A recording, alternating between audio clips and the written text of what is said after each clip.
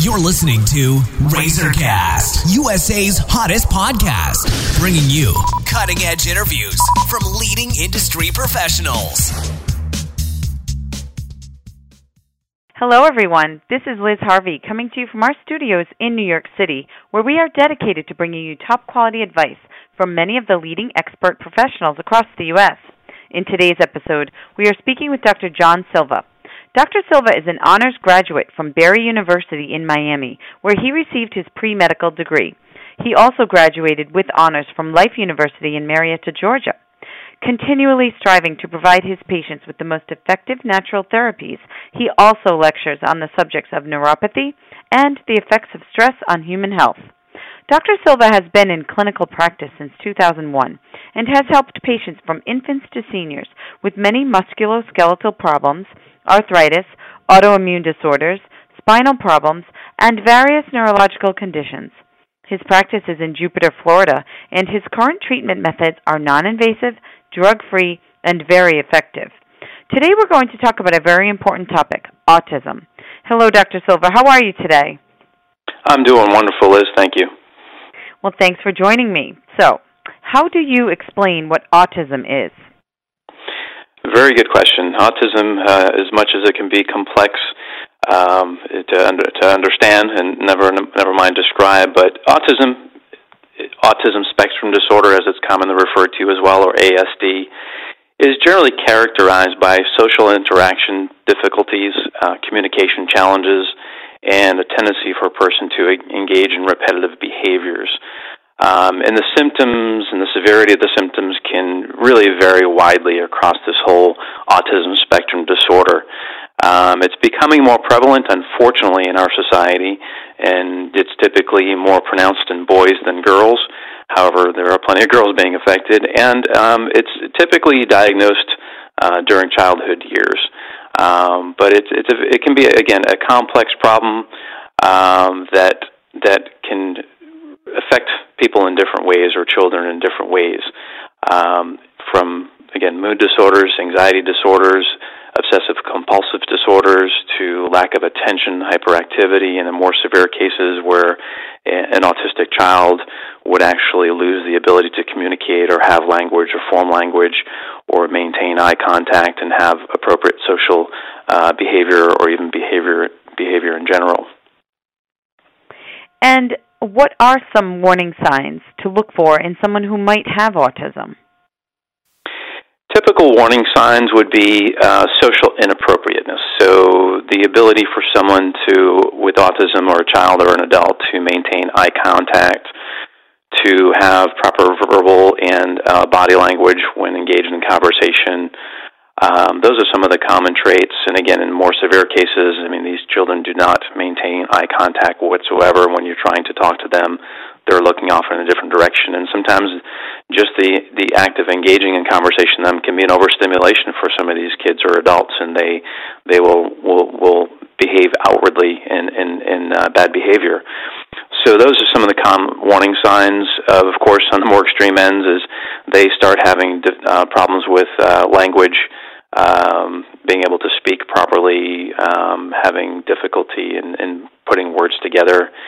Another common trait is these repetitive behaviors that just keep repeating over and over again, what would be considered an obsessive-compulsive repetitive behavior. And these can be physical in nature, they can be verbal in nature, and again, there's such a wide spectrum, as it's called, the Autism Spectrum Disorder, of these different symptoms or traits. And at what age are people usually diagnosed with autism? Autism is typically diagnosed in the early childhood years. Most of the patients that we see in our clinic are typically diagnosed, it seems to be between 2 to 5 years old. As the child is developing, the parents typically will start to see these traits or symptoms appearing, and of course bring them to their conventional medical doctor or whoever therapist, and to start to make that diagnosis. So typically in the earlier years of life. However, I have had people who have come to us in their teens who just over time just slowly progressed and slipped more into increased symptoms of autism. And what type of treatments or services are available to people with autism? The typical course of treatment conventionally for autism is things like speech therapy, occupational therapy, physical therapy, behavioral therapy. In my clinic, we take a bit different approach by getting to what I consider to the root source of the condition, which is the brain. Autism is a brain-based disorder, and we start with what's called a QEEG brain map. We non-invasively can measure brainwave activity to determine and map out where there's dysregulation or dysfunction in the brain. In other words, is the brain of an autistic child or adult operating too high, too low, out of balance, out of synchronization? Once we determine that, we then proceed with a procedure called neurofeedback therapy, which uses the same EEG technology, but instead of diagnostically, we're using it therapeutically, and again, non-invasively, to help provide training to get the brain better regulated and functioning properly. So that's the core of what we use in our practice, and neurofeedback therapy has been used routinely for conditions such as autism since the 1960s. In addition to that, brainwave entrainment therapy, which uses light and sound to stimulate the brain and help the brain to better regulate itself, is a wonderful adjunct to neurofeedback therapy, and oftentimes we can actually have a patient do that in the convenience of their own home. Another treatment that's typically used either in a home setting or in a clinical setting is different types of oxygen therapy.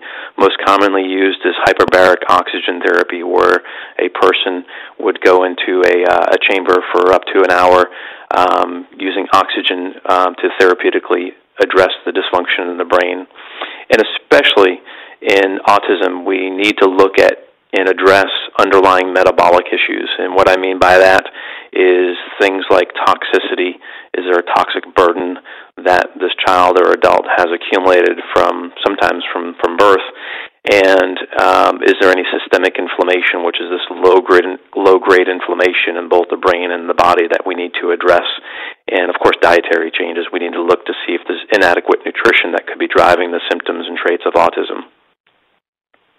And lastly, has there been any recent research done to determine the cause of autism and what can be done to prevent it? There has been quite a bit of research. Most of the research seems to point towards a genetic trait or genetic expression.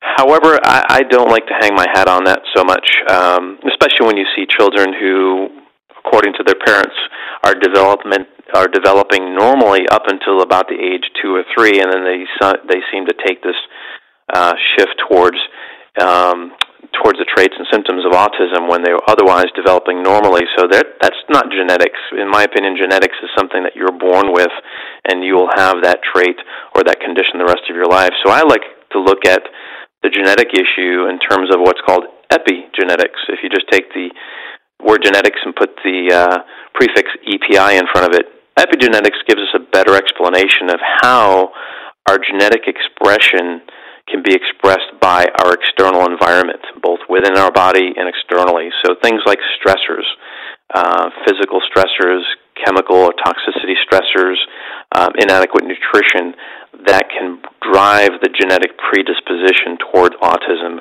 and autism symptoms. So that's where a big push is being done. But again, I like to look at it from the perspective of epigenetics. And what I see most common as where the research needs to go and where the cause is again a toxicity or a toxic burden that sometimes can be from birth. Unfortunately, we've learned through research over the last several years that a lot of children are being born with toxic burden handed down from mom. No fault to mom, she did not know, but these kids are being born with an accumulation of toxins which can definitely affect neurological function in the brain, leading to symptoms and the diagnosis of autism. And a big thing that I also see in clinical practice is inadequate or poor nutrition that's leading toward poor brain performance or function. Well, thank you so much, Dr. Silva. We know you're extremely busy, so I just want to thank you for your time and your help today. Great. Thank you so much. And for our listeners across the country, if you are interested in speaking with the doctor, please visit www.drjohnsilva.com or call 561-631-2851 to schedule an appointment. And on behalf of our team, we want to thank you for listening, and we look forward to bringing you more top-quality content from our country's leading experts. You've been listening to RazorCast, USA's hottest podcast, bringing you cutting-edge interviews from leading industry professionals.